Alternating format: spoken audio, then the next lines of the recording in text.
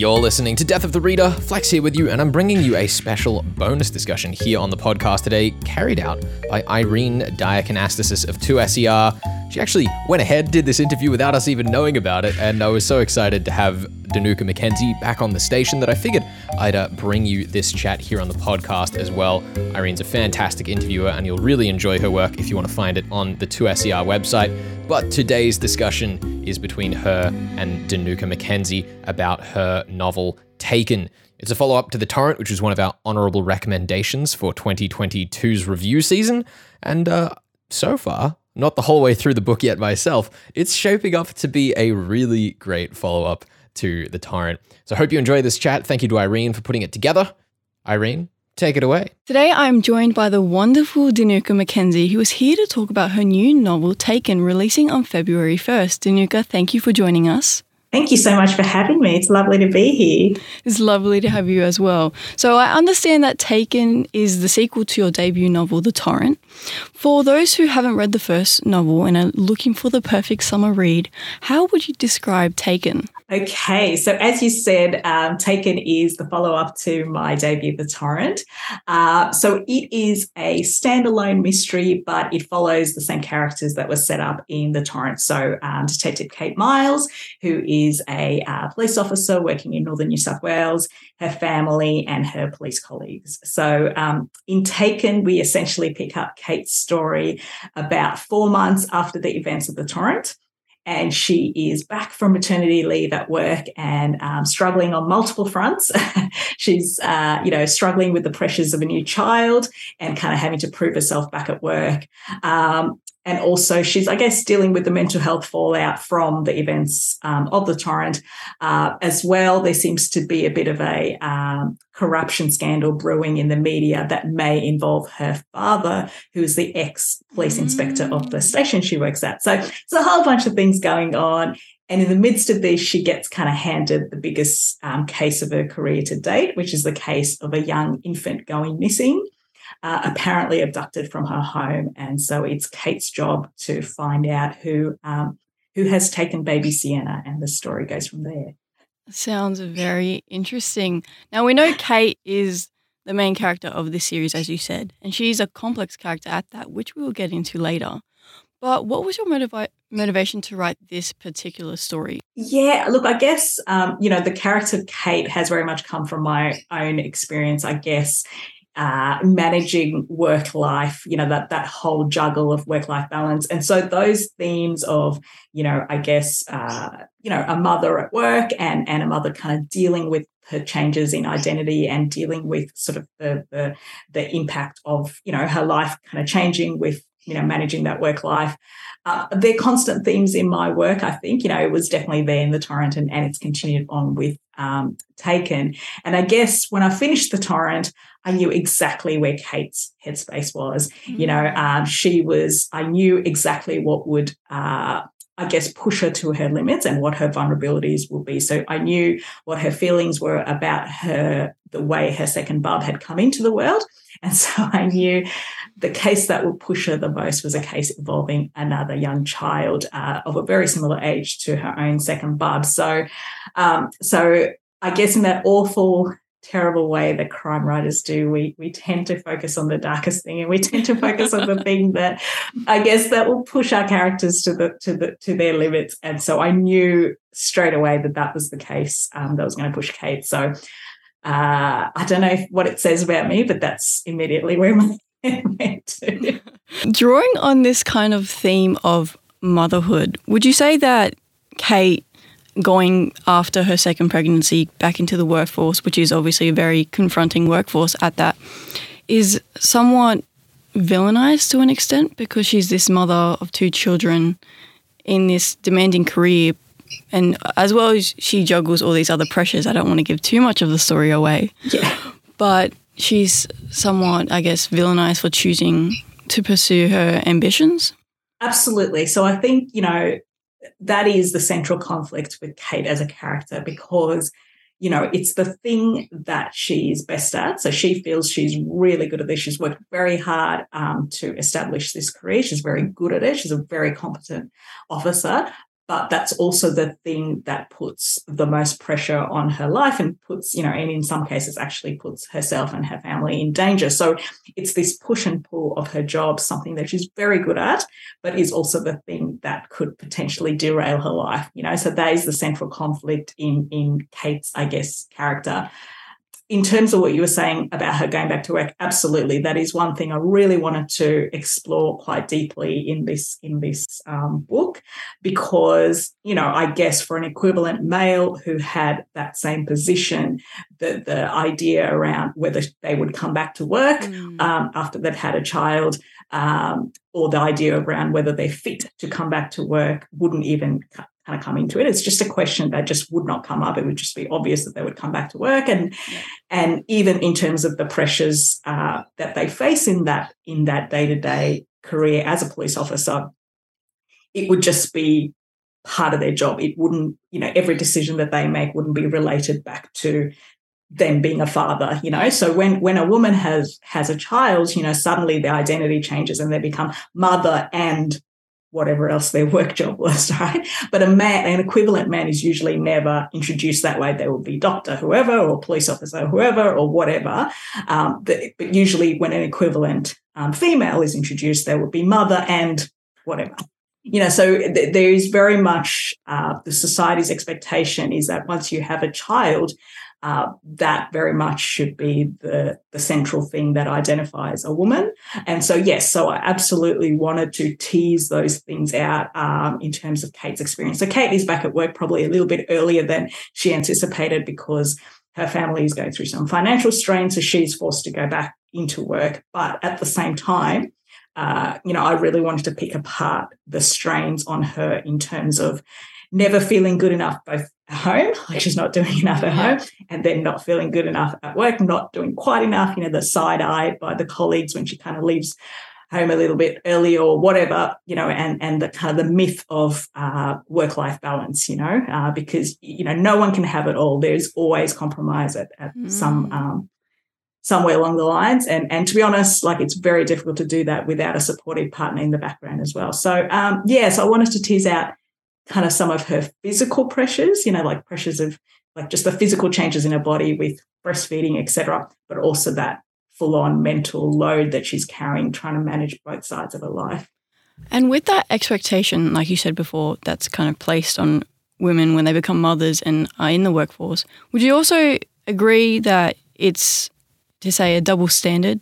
Because in the character with Kate, she's often, as much as she's trying and questioning herself, she's been placed with this pressure to prove herself. I remember in the first chapter, I'm pretty sure, her chief inspector said, you need to prove yourself. And with that, it kind of fosters into this imposter syndrome of her not only not believing herself she can do this, but trying to make sure everyone else believes her.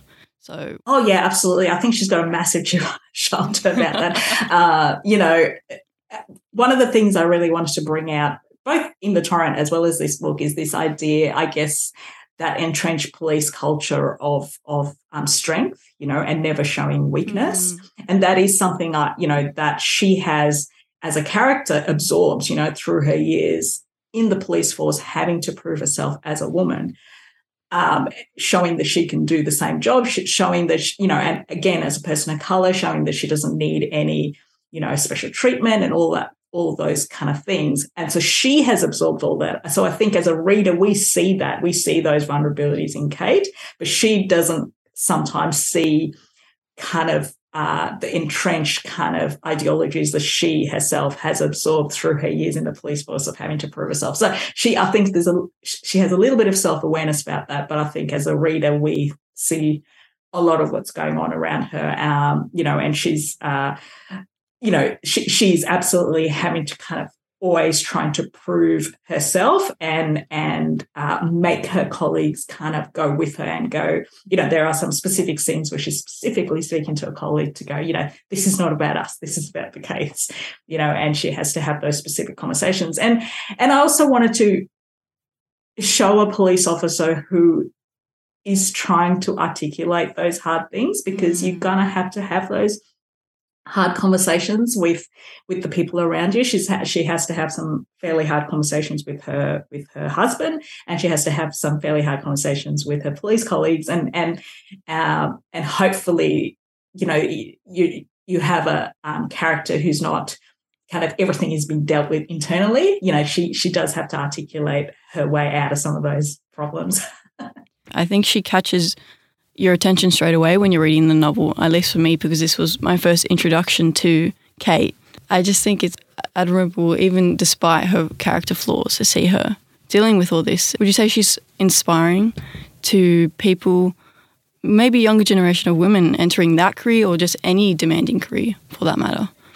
Yeah, look, what I wanted with Kate, and that was one of my things in the torrent as well. I guess I just wanted an everyday woman to be front of stage, not one who kind of did jiu-jitsu in her spare time, and do you know what I mean? Like had this perfect kind of life, not a secret superhero. Was just exactly this gung ho type character. I wanted a person who you instantly recognized as your friends, your mother, your sister, the women you meet at school pickup, the women that you're working with in your profession, so a person who's highly competent professionally, and then she's juggling a million other things. So her kids, her, that mental load that goes with, the admin life and all of that happens when, you're a woman kind of juggling all those aspects of your life as a carer and doing this job. So to me, they are like, it sounds a bit naff, but like that everyday hero kind of thing, because that is the version of female strength that is not often kind of celebrated. That version of female strength is kind of in the background. It's the expected, it's the norm, it's just there, it's taken for granted. Yep. It's the baseline. Whereas what you see in the movies is the women, with the guns and just shoot them out. That kind of strength is seen as female strength, but actually the strength and resilience of a woman to just go through an entire lifetime being the primary carer, or doing those care roles plus taking on jobs and managing all those roles, that is far more resilience, far more strength than a single action shot of shooting everyone, right? Like so I think to normalize those, a different version of strength, and actually the version of strength that we all do every day, and to kind of see that front and center in a book, and particularly in a genre that has traditionally, I mean, this is changing, but has traditionally, that detective role has very much been male, either single, or if they do have kids, they're very much in the background being looked after by this woman that doesn't get much, page space, or grown up, and so you don't see that version of, a female detective managing their work life and that being front and center. And to be perfectly honest, like that is probably the actual experience of police officers. I mean, that's, 100%. They are human beings, they're family, members, and, they are probably doing the best they can to manage kids and family, just like everyone else is. So why not put that out the front? Because the lone kind of renegade cop is the exception. It's actually the majority of people are just family people, trying to live their lives, So, yeah. How was it developing not only Kate's relationship to these other characters, but the other characters themselves, their own backstory, like her father, for example?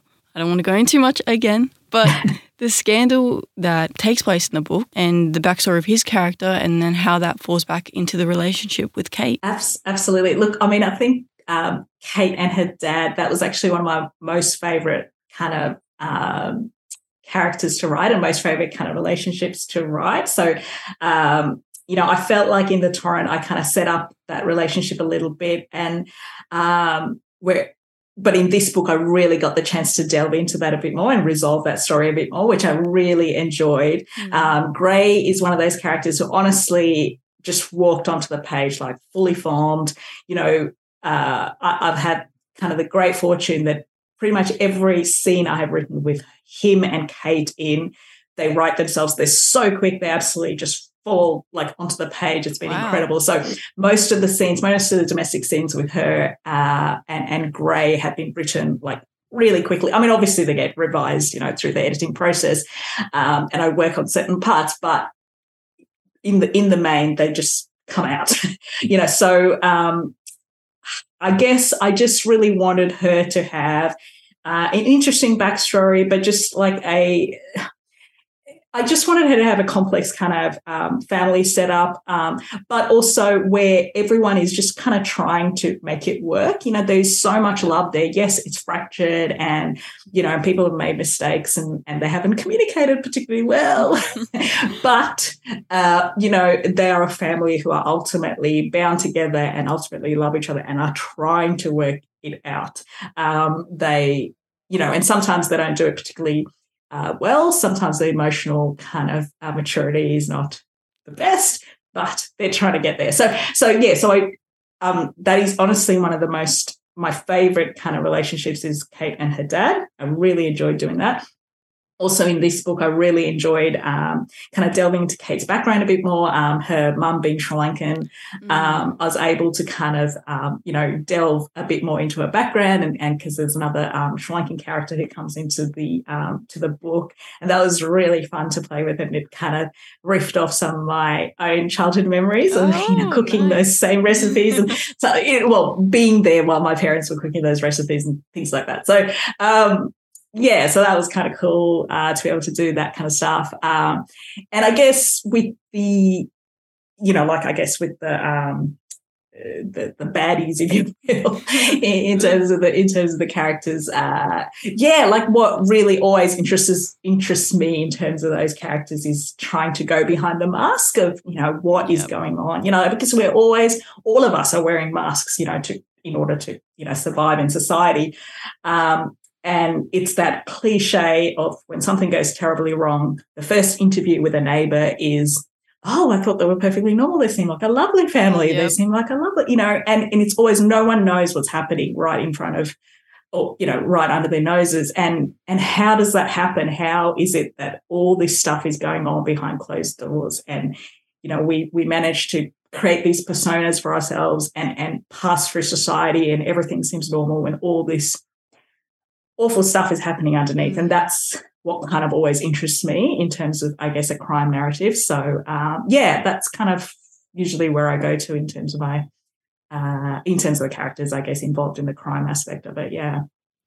Leading from that, one of the lines I saw repeat itself was something along the lines like, you can't help someone who doesn't want to be helped, and how that mantra kind of works for the police in terms of how they deal with certain cases. Now, domestic violence takes a prominent theme in this book. Would you say that mantra is somewhat of a critique of the police force itself in dealing with crimes in our society? Yeah, look, I think, the police force is basically a reflection of society as a whole, and I think society as a whole, we are obviously changing, but society as a whole for a very long time has gone down the path of victim shaming where, it's that idea around, well, if you don't want to get out, like you deserve what you get type thing. And so, I mean, in that particular sort of example that you gave, Kate talks about, I guess, that being sort of a genuine expression of a person, the police officer's frustration, but also an excuse not to do anything, so it's like both those things because, like domestic violence calls are like the majority of what the police do every single day. Like they get some ridiculous amount of call outs every day, and it's a war of attrition, because if you see that all the time, every single day, you do get desensitized to it to a certain extent. So it's about, giving police officers resilience and resources to be able to deal with these situations in a compassionate way, and knowing that it may not be the first time or the second time, third time, even the fourth time, it's something,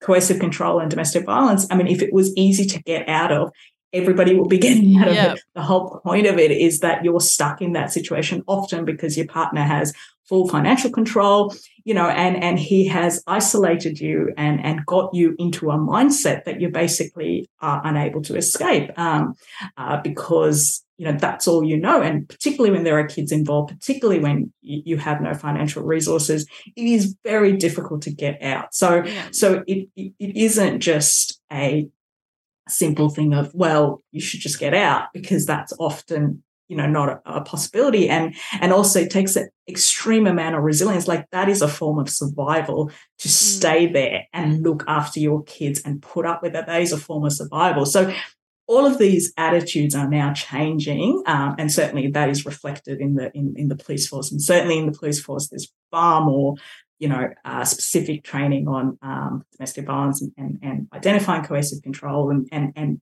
dealing with those situations. So, that is very much changing, but, it's still very much unfortunately a part of our society, and something we all need to do better at in terms of calling it out and not, kind of turning the other way when we, pass, I don't know, things happening on the street or with our friends. If certain things happen, we need to get out of the culture of kind of being polite, I guess, and not wanting to cause waves, or that's not my business.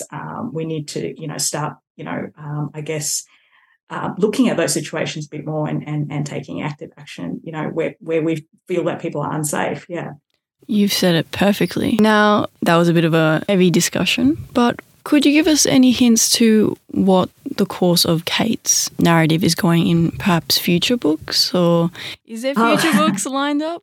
There is a future book, so I'm madly trying to write that at the moment. So Kate, I guess in this particular book, in this the third book now, I should say, that I'm writing, I guess there's a bit more focus of on Kate's brother. So I felt like I wanted to really resolve the relationship with her dad in this book, and now I'm focusing on sort of that unresolved relationship with her and her brother and her dad in this third relationship, or third book, I should say. Or at least that's the idea. I'm trying to. In theory, that is what I'm doing. So, yes, so there's definitely more of Kate. And yes, I'm writing that third book as we speak, yes. Now, this is probably a bit of a random question, but I think crime novels and crime fiction in general is such a huge genre. But who would you cast to play Kate if there was a live action or TV series? Because I just think it'd take such a good visual medium. But have you ever thought, I think she would be amazing as Kate? I should have prepped for this question. The actress I always think of is, the South Asian actress who was in Bend It Like Beckham. So, yes. So, and now I feel terrible because I can't remember her name. God, I'm awful. I should know her name straight away. But everyone should have watched Bend It Like Beckham at this point in time. Yes, exactly. Yes, exactly. So, but and actually on SBS, she now is in a TV series. It's called D.I. Race, where she does play a South Asian police officer in a British kind of series with, so she has absolutely done it. So the Australian version of her, please. That would be awesome. Well, if that can get into the works, that'd be quite amazing.